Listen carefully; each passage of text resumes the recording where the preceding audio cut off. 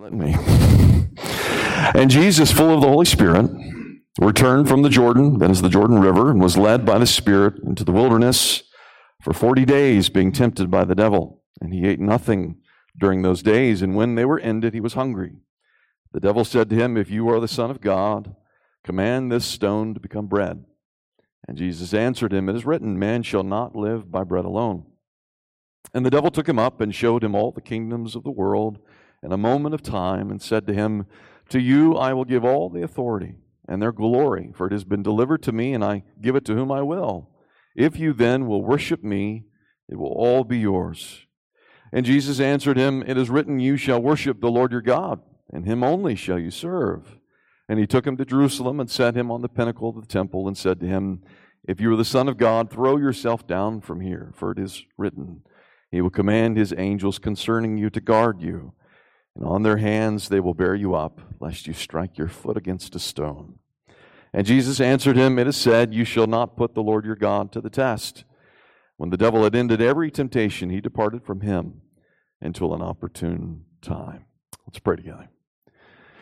Our Father, we ask for grace from heaven, both to understand, to receive this good news of the gospel of Christ. We pray that you would increase our confidence in the overcoming one, in the conqueror, in our King, Christ Jesus. We pray as well, Lord, that you would teach us how to walk with him by faith, how to walk in the Spirit of God, how to thwart the plans of Satan, even as we hold on tightly to the promises of your word. We pray these things in Christ's name. Amen. It really is a great privilege to teach seminary students and others who are interested in learning more about the Bible, again, because the classes I was teaching were free to the people there. You had a number of church members that also were able to go throughout the week.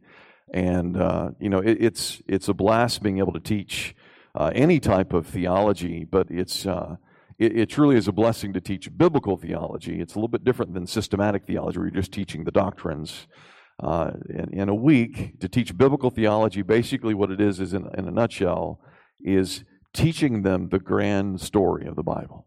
In a week, you're covering the whole Bible, and you're just telling them the story and how great and marvelous a story it is.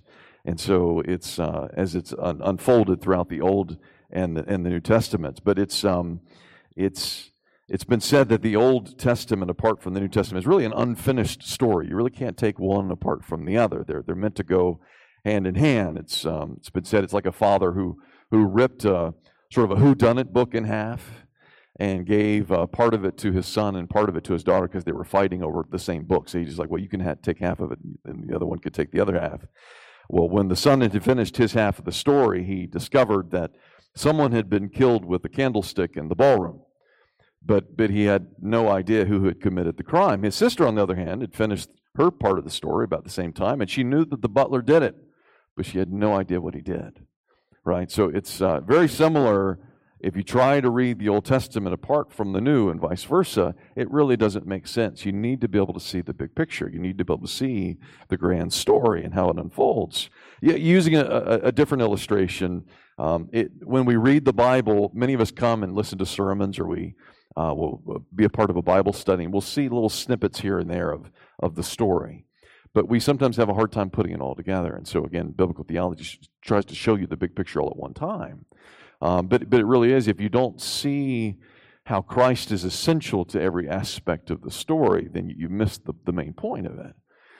It's like kids trying to put together a puzzle on a rainy day, and they don't have the top of the box to see what the picture looks like, right? So they're constantly trying to figure out different colors here and there, and they're trying to put those pieces of the puzzle together, but it doesn't make sense until finally one of the children finds the top of the box and says, it's a picture of the king surrounded by his servants. The king is in the middle. That's what we need to see.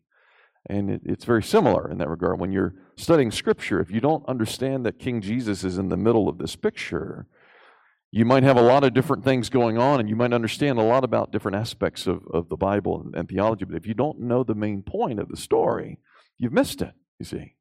You have to see how the king is in the middle of the story. It's essentially this grand picture of the Bible, the overarching story. It's all about King Jesus. It's all about the gospel and what he has come to do to overcome this world, to overcome the devil, to overcome sin and death. And because of that, we have to understand that in the Bible, Jesus is always the main character, no matter what book of the Bible you're reading. Jesus is always the main character. Well, and we're not. It's important for us to understand that. We often go to the Bible reading it thinking that it's all about us, and we try to make it about us when clearly it's not. Jesus says in John chapter 5, verses 39 and 40, he says, you search the Scriptures because in them you think that you have eternal life, but it's the Scriptures that bear witness about me. It's all about me, yet you refuse to come to me that you might have life. And then he tells the Israelites, if you believed in Moses, you would believe me, for he wrote all about me. So he's essentially saying that what Moses is writing about in the law of God and throughout Genesis, it's all about him. And twice we see in this gospel, in Luke's gospel, at the end of the gospel, the very last chapter, chapter 24, twice he tells the disciples that all of the Old Testament is written about him. He says, both the law, the prophets, the writings, the Psalms, it's all about me. He makes it very plain that the point of the story is about the gospel of Christ. And the Apostle Paul agrees, 1 Timothy 3, verse 15. He says, the Holy Scriptures were written for this purpose, to make you wise for salvation through faith in Jesus Christ. If you read the Bible and you don't see that, you've missed the main point of the story. It's not just so that you can figure out how to have a better life, or you can gain a little bit of wisdom here and there about how to, deal with your family members or how to be a better friend. It's not that. And so Sinclair Ferguson is a famous author and pastor. He says, because this is true, when you read the Bible, do not lose sight of Jesus, especially when you're reading the Gospels. Even when we read the Gospels, we have a tendency to make these passages about us rather than about Christ. He says, when you're reading the Gospels, especially, keep your eyes fixated on Jesus. But you'd be surprised how quickly we forget that. We have a tendency to see that it's all about Jesus and then immediately just apply it to us and skip over the Jesus part. Even in our passage this morning, it'd be really easy for me as a preacher to give you a 3-point sermon on how to overcome temptation. In fact, I've heard sermons like this many times, and I probably have preached them myself. But I could tell you, like, if I go ahead and gave you my outline for this morning, I could say, well, here's how to overcome temptation. Number one, make sure that you're being watchful and praying. You fast and pray, right? Number two, make sure that you memorize Scripture so that when Satan comes, you have a word to say, that you can defend yourself and even attack him with the Word of God. And then, number three, make sure that you know that you can't defeat him on your own. If you have to, you flee, you run, whatever it is.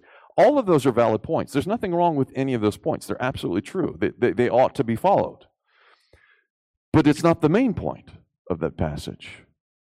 And if you miss the main point, and I just tell you, here's how you overcome temptation, that's not what Luke is trying to do here at all. And we've missed it if we've missed the gospel of Christ in the midst of this story. And so, because of our sinful, selfish tendency is to make this story about us, we immediately start asking, how does this apply to me? What does it do for me?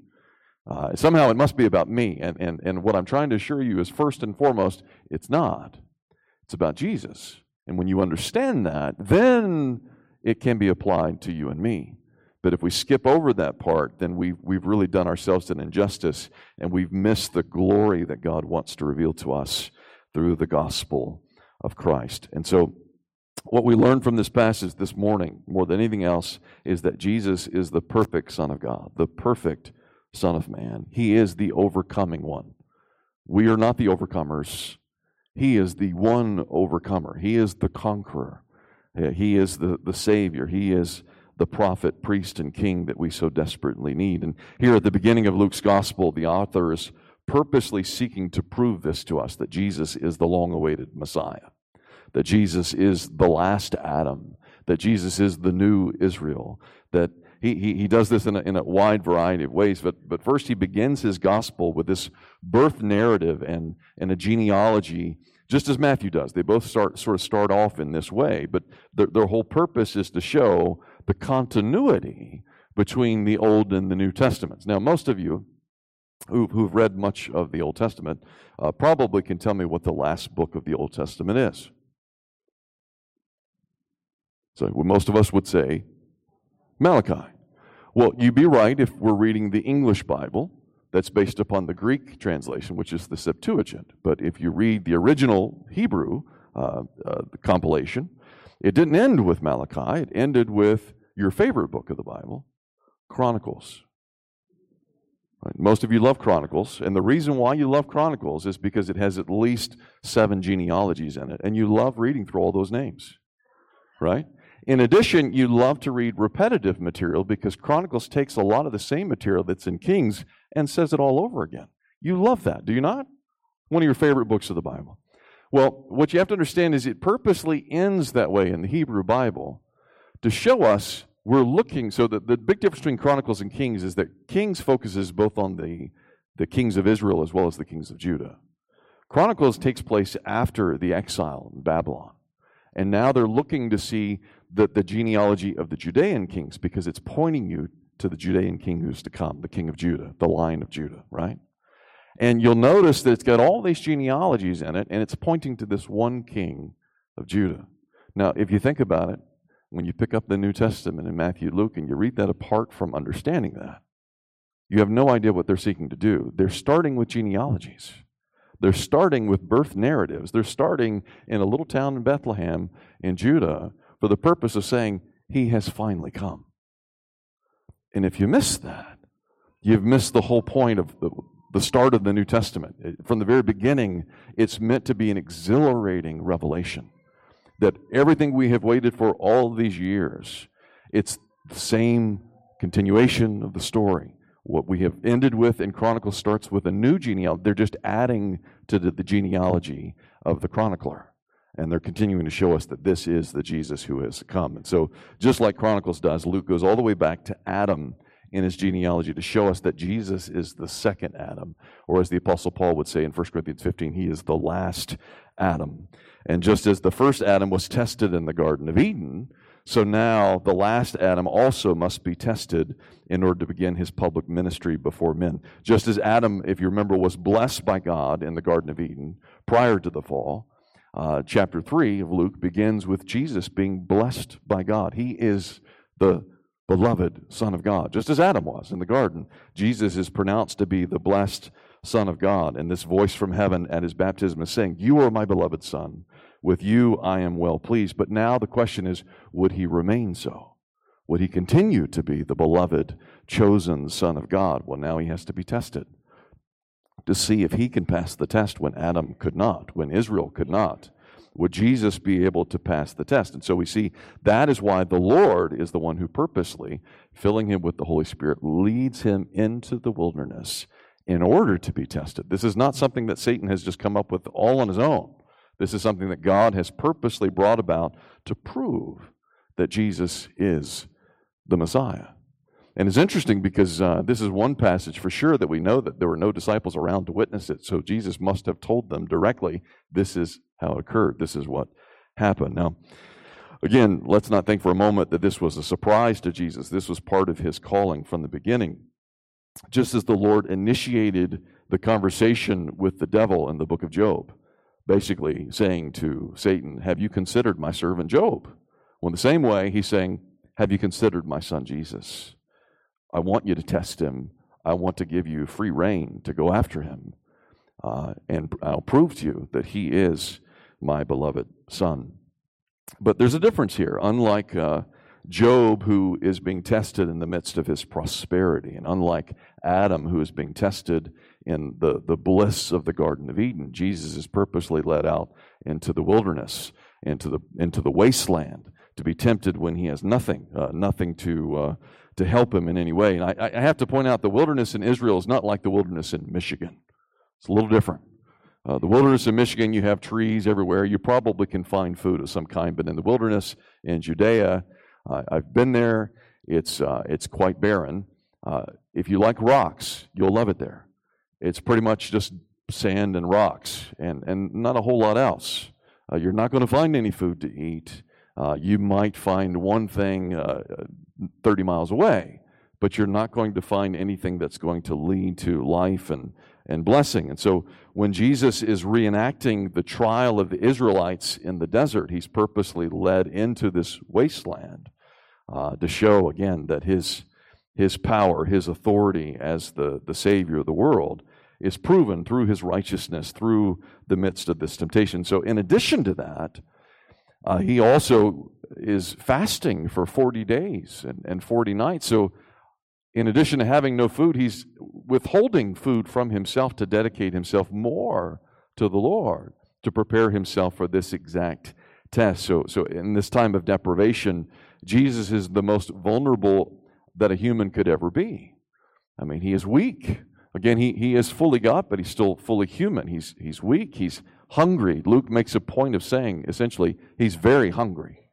And the very first thing that we see then is Satan coming to tempt him in regards to that problem. So again, just as Jesus is the final Adam, he's also the true Israel, the firstborn son, the beloved, chosen by God. Notice carefully that every time the devil seeks to tempt Jesus in the wilderness, Jesus is not merely quoting Scripture to him, but he's particularly quoting from the book of Deuteronomy. Again, I always point out that that's, I'm sure, one of your favorite books. You've probably memorized more Scripture in Deuteronomy than any other book of the Bible. Not. But there's a reason why Jesus is quoting from Deuteronomy, and particularly quoting from chapters 6 through 8 of Deuteronomy, because this is a summation for the second generation of Israelites of how to keep the law of God as a man. In contrast to the first generation who had completely denied the Lord and walked away into idolatry, and they all had died in the wilderness, now this second generation has the hope that maybe if we keep the law, then we will be that blessed generation. But again, what we see is that second generation falls into the same sin, and we see the same problems.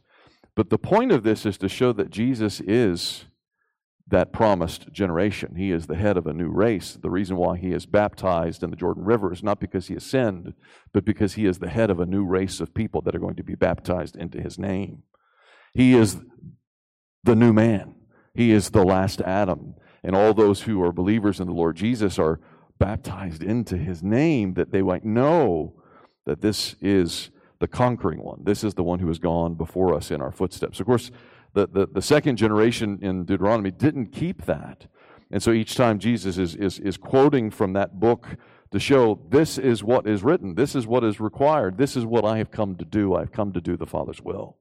And so it's very, very, again, the way Luke is recording all of this is to help us to see that, as Jesus himself said, what Moses wrote about, he wrote about me. The book of Deuteronomy is not about the second generation. It's about Jesus, the second race of men, with the new Adam as the head of that race. But notice in verse 3 that the very first thing that the devil challenges Jesus on, he's casting doubt upon his calling as this last Adam, as this special beloved Son of God, by saying to him, if you are the Son of God, command this stone to become bread. Again, the Father has just spoken from heaven saying, you are my Son. And the very first thing that Satan says, if you are, right? He's already casting doubt on whether or not he is the true Son of God. But again, Luke has told us that Jesus has been fasting for 40 days and 40 nights. He's very hungry. The very fact that God allows his Son to hunger in this way is what Satan is pointing out. He's saying, if you really were the Son of God, God would care for you.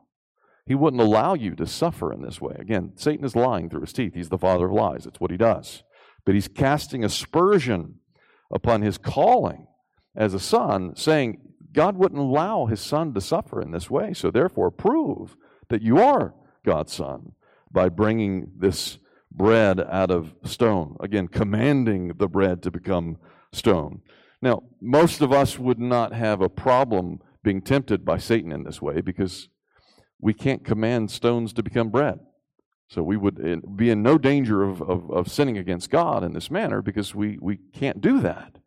But the very fact that Satan says this to him proves that Jesus is the Son of God, because he alone can speak to creation and have it obey his wishes. right? We see that at during the time of the storm at the sea. Immediately, Jesus just commands the winds and the waves to be still, and immediately they obey his voice. In the same way, Satan knows that all Jesus has to do is command creation to change just at his word alone, and that it will obey him. And that's the thing about it. Jesus himself knows that. Jesus knows that he has this power. He knows he has this authority. And that's the very point of the temptation, is to see whether or not he will use his power and authority against his Father. Instead of submitting to his Father's righteous will, that he would take matters into his own hands, you see. Again, the Father's purpose in this 40 days is to have him tested, to see whether or not he will obey when Adam did not, when Israel did not.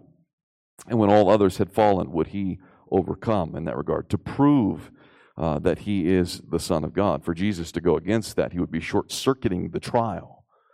He would be going against his Father's wishes to provide for his own needs rather than allowing the Father to provide for him. Of course, that was both the sin of Adam as well as the sin of Israel. Both cases, they were demanding food over obedience to God's word. In fact, the last time I was with you a few weeks ago, when we were talking about when the deacons were being ordained before you, I had brought up the fact how interesting it is that both the role of the elder as well as the deacon were formed because people were complaining about food. If you think about it, there would be no elder role today if the Old Testament Israelites had not complained they didn't have enough food. In the same way, the deacon role would not exist today if the widows weren't being overlooked for their food. And so the very fact that you have elders and deacons today prove to you that none of us have passed the test. So the very fact that you have an elder and deacon tells you you're a sinner still, that you need someone to minister to you in the stead of Christ Jesus. However, Jesus is the only one who has never sinned in this way. He has never fallen. He has never complained or grumbled or has gone against his Father's wishes. And so in this particular case, we see that when when the devil speaks to Jesus and tells him, if you're the Son of God, command these stones to become bread, Jesus immediately quotes from Deuteronomy 8, verse 3, saying this, "It is written, man shall not live by bread alone.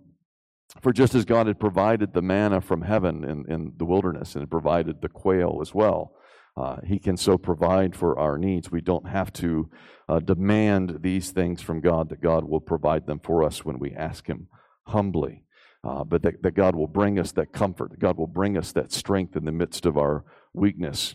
But then notice next in Luke's gospel, his order is a little bit different from Matthew's. Matthew's is chronologically correct. Matthew's focusing on this happened and then this happened. Luke is giving us more of a visual picture instead. But in Luke's gospel, the devil then takes Jesus up and shows him all the kingdoms of the world in a moment of time. Again, we're not talking about the devil literally walking with Jesus up a mountain and then showing him from Mount Everest all the kingdoms of the world. It's probably not even possible, physically speaking, in that sense. But rather takes him in the form of a vision. In fact, the language that's used is very similar to what the prophets see at times when they're brought up a high place and they're able to see things very far away. But in this particular case, what we find is that even in the vision itself, even in the dream, if you will, Jesus doesn't sin against God. Jesus doesn't sin in his thoughts, in his inner mind, if you will. Think about it. Even us, when we're not intending to sin, even when we're not outwardly sinning, something still happens inwardly within us that is soiled, that is dirty, that's not right as it should be. We find that even in our dreams, sometimes our dreams show us where our heart really is. I often said that when we have a person who has Alzheimer's later in life, sometimes we'll find that without the filter that we have today, you'll find a person saying things, evil things that they never would have said in their real life, but there's still something within the heart that is not right. But we find that even in this vision, even in this dream, when the devil's trying to tempt him in some way to show weakness, again, he's still not giving in to the devil. In this instance, Satan is offering to give him all the kingdoms of the world, but apart from suffering, apart from God's calling upon his life, apart from God's desire to have him go through the ministry of suffering and ultimately crucifixion, death on the cross. If you remember in Matthew chapter 28, verses 19 and 20, at the giving of the Great Commission, after Jesus has been resurrected from the grave, we see the Lord Jesus is saying, "The Father has now given me all authority in heaven and on earth. Therefore, go and make disciples of all men." So he knows that that authority and that power is coming. But again, Satan is trying to short circuit that and trying to give it to him now apart from suffering, to bypass the crucifixion altogether. All he has to do is to bow the knee to Satan instead. But the Lord doesn't believe this even for a moment. Again, Satan is the father of lies, constantly lying to us, making us think that there's something good in what he has to offer. Jesus can see right through the devil's lies. Even though it's true that the devil does have some power, he does seem to express some authority. He is called the prince of this world, after all. But it's always under God's prerogative. It's always under God's providence. It's always under God's righteous rule. There's nothing the devil can do or say apart from God's holy will, which is why Satan has to come and ask permission to tempt someone.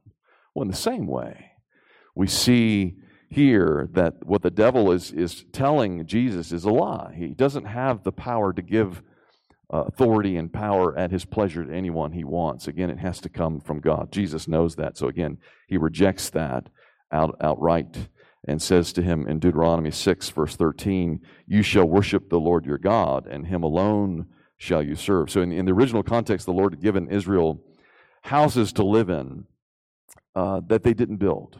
The Lord had given Israel vineyards to eat from that they didn't plant. And he's saying, but be careful when this second generation goes into Israel not to forget the Lord your God, not to worship idols, but rather to remember the Lord your God and to worship him alone. When the same way, the Satan is trying to give Jesus things that he hasn't earned, trying to give it to him freely that he might forget the Lord as God. And he says, no, I won't do that. I will only do what I've come to do, which is my Father's will. So once again, he shuts the devil down. So on the third occasion, the devil's learning from Jesus as he learns from us. Again, the Satan has had many, many years to study human nature, has many opportunities to study us as individuals, at least his minions do. I sincerely doubt that most of us will ever be tempted by the devil himself. We'll have much lesser underlings that will come after us, but shows how weak we are that we would be tempted to give in to them. But nevertheless, on this third occasion, because Jesus twice has quoted from Scripture, twice has quoted from the book of Deuteronomy, the devil himself now says, "It is written." He's using Jesus' own methods here and says, "It's written." And this time he's quoting from the passage that David read to us early in Psalm 91, verses 11 and 12, where he says that the Lord will command his angels concerning you to guard you, and on their hands they will bear you up, lest you strike your foot against a stone. Again, this isn't a promise in Scripture that no matter what happens, no matter what you do, that God will always protect you. Obviously, there are many righteous men who have suffered great loss and have even lost their lives, even under God's good pleasure. But the way Satan is using this is making it a promise that always stands, and even to the fact that we can tempt God, we can test God by his own word, rather than the other way around. Again, Jesus responds by saying to Satan, well, it is written or it is said, you shall not put the Lord your God to the test, which again comes from Deuteronomy 6, verse 16. This time in reference to, do you remember at Meribah and Massah? Again, where they didn't have water to drink and they immediately began to complain. But this time, in addition to their complaining, they tested God and they said, is God really among us or not? And in that particular instance, what they were doing was basically saying God needs to prove himself to us. We're testing him. He's not testing us. We're testing him. Is he faithful or not? Is he good or not? Again, the whole point of Scripture is to reveal God to us through his own word. And he has already said, I am faithful. I am good. I am righteous. I always do what is right.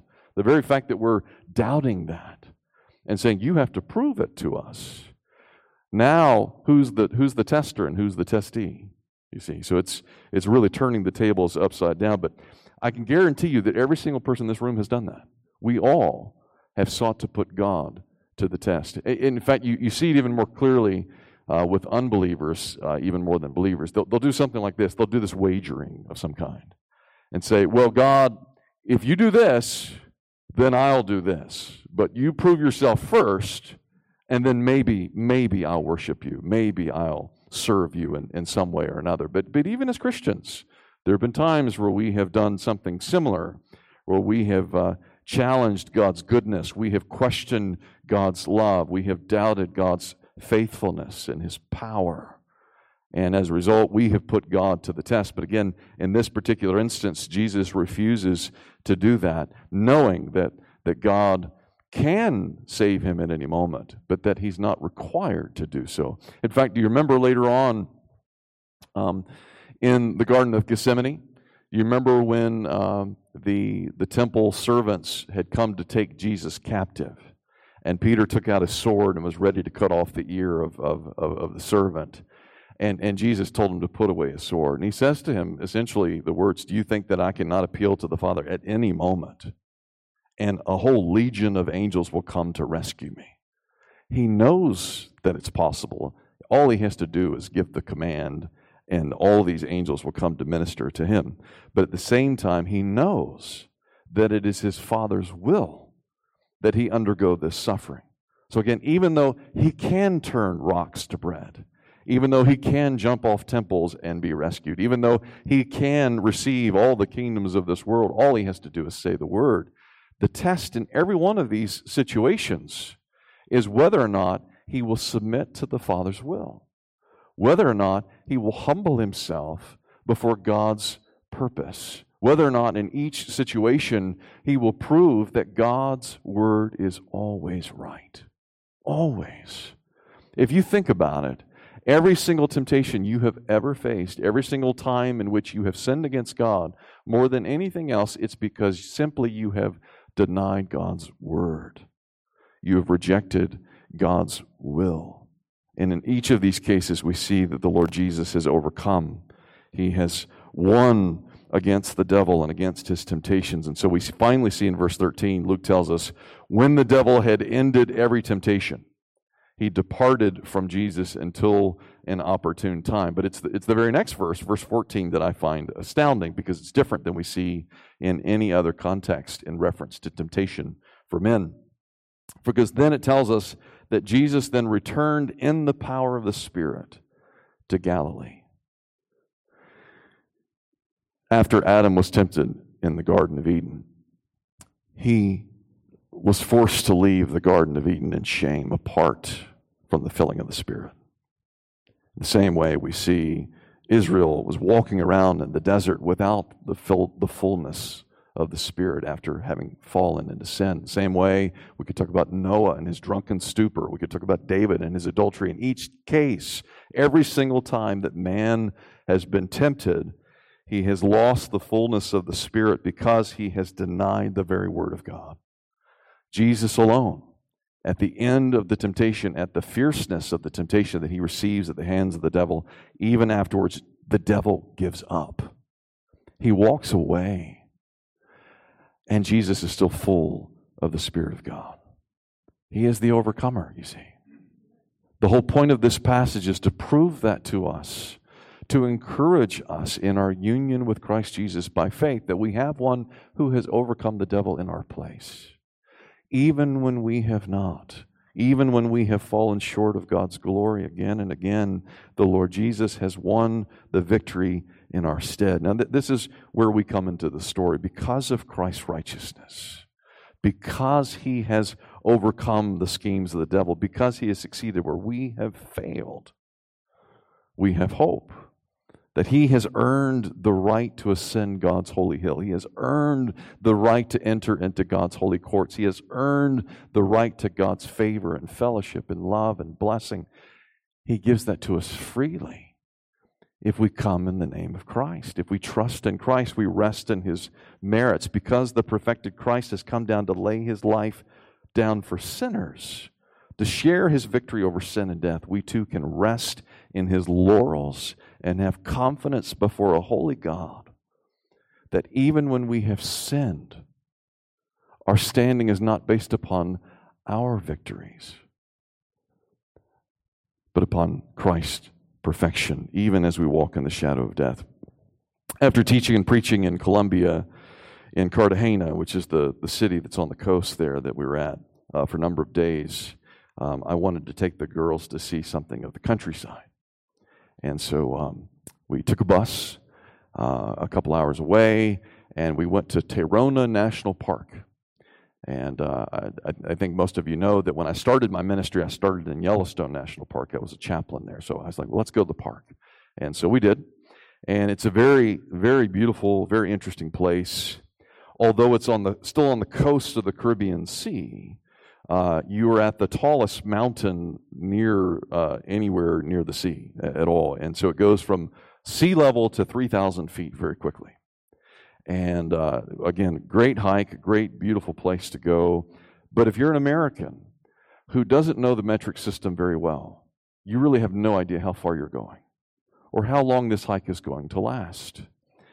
You also don't know how quickly the terrain goes up and down and up and down again and again. And no matter how much time you spend on the treadmill, which I have, going uphill, I had no problems. But going downhill, your muscles began to give out, and you're exhausted, and you didn't realize that you had to climb a mountain to get down to see this beautiful beach, but then you had to climb another mountain to get to the next one, and then another one, and on, right?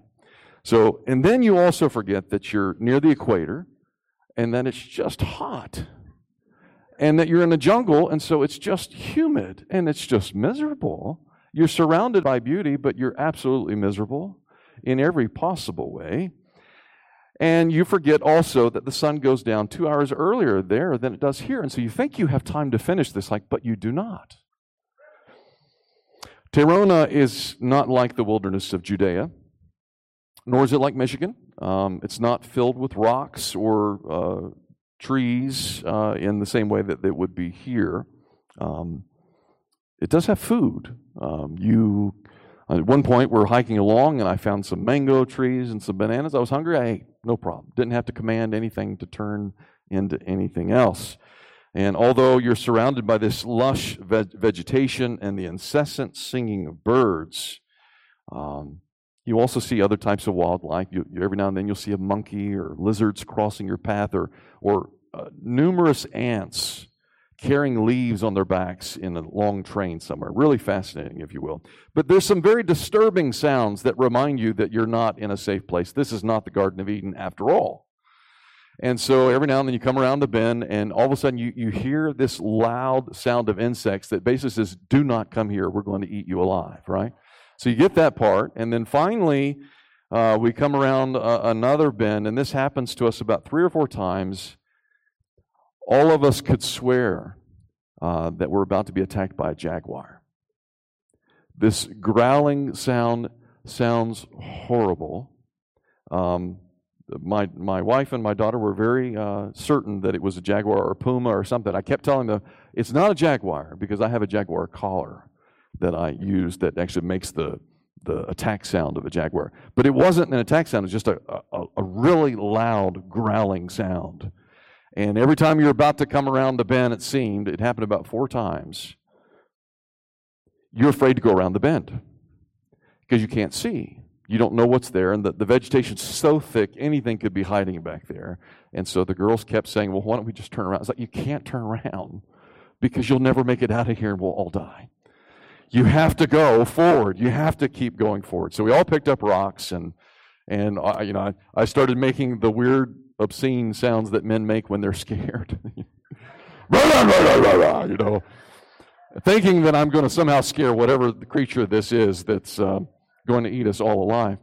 And anyway, long story short, no matter what noises I made, this thing would not stop growling. And we just keep walking forward, and very slowly, and eventually we made it down that mountain again, back to the beach again, and got out of that area. Later, we looked it up online and found out it wasn't a jaguar after all. It was a howler monkey. that doesn't eat people at all. But apparently it is the loudest land animal on earth. You can hear it 3 miles away growling. And it just kept going. And you're like, what is that? You have to look it up online. You'll see. If you hear that and you're in a jungle and you don't know where you are and the sun's starting to go down, you could see why we were scared if that's the case. But anyway, long story short, we made it down the second mountain after about killing ourselves, and we finally get to the beach area. And we found the touristy area. And I sort of felt like Pilgrim's Progress a little bit. We got this heavy burden on our back.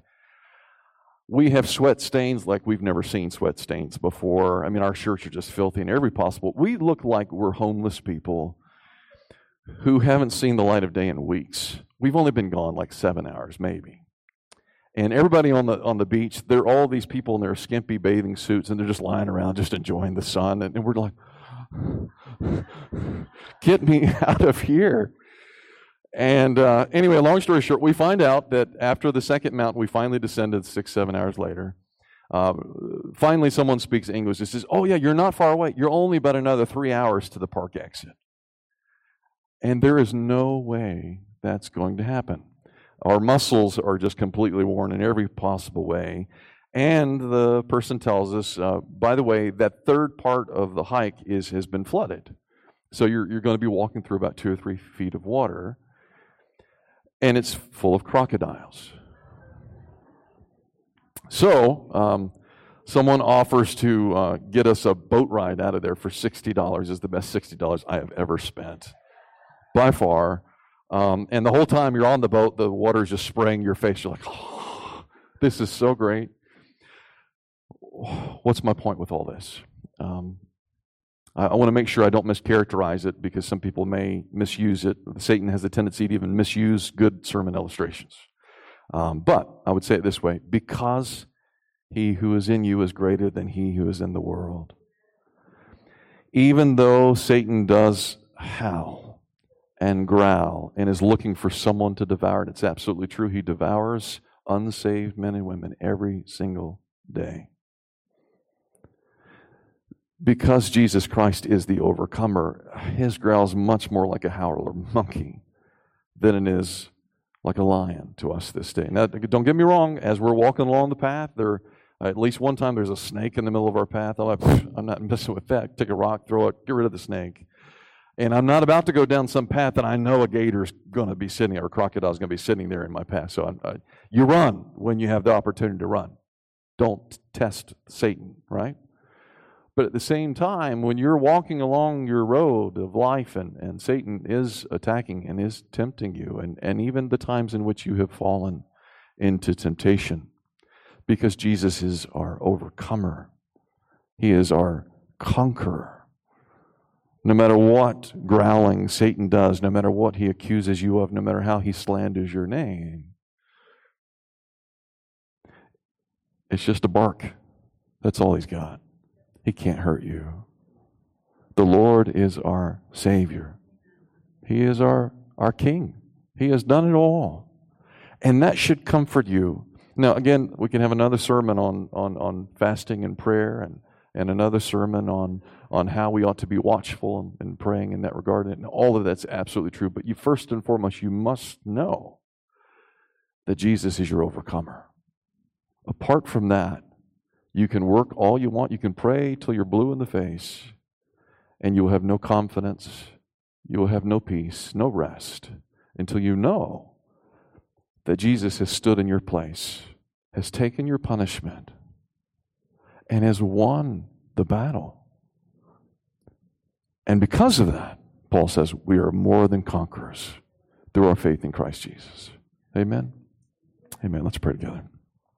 Our Father, we ask that you would help us to hold tightly to Jesus Christ, to cling to him by faith, to know indeed that he is the Savior of the world, that he has gone toe-to-toe with the devil and has not once faltered, not once been spoilt by those temptations, but has proven himself perfect in every way obeying your will at every turn. Lord, we know that that doesn't give us any cause whatsoever to walk in sin headlong, knowing that we have forgiveness of sins, but rather to know that even when we have fallen, even when we are weak, even when Satan accuses us and points out our sin, to know that there is a heavenly confidence that can be given to the children of God and already has been given through faith in the promises of God that are in Jesus Christ. Lord, help us to know that all of those promises are yes and amen in His name and in His name alone, and to rest in that truth, to know that we have one who has conquered the world. We pray these things in Jesus' name.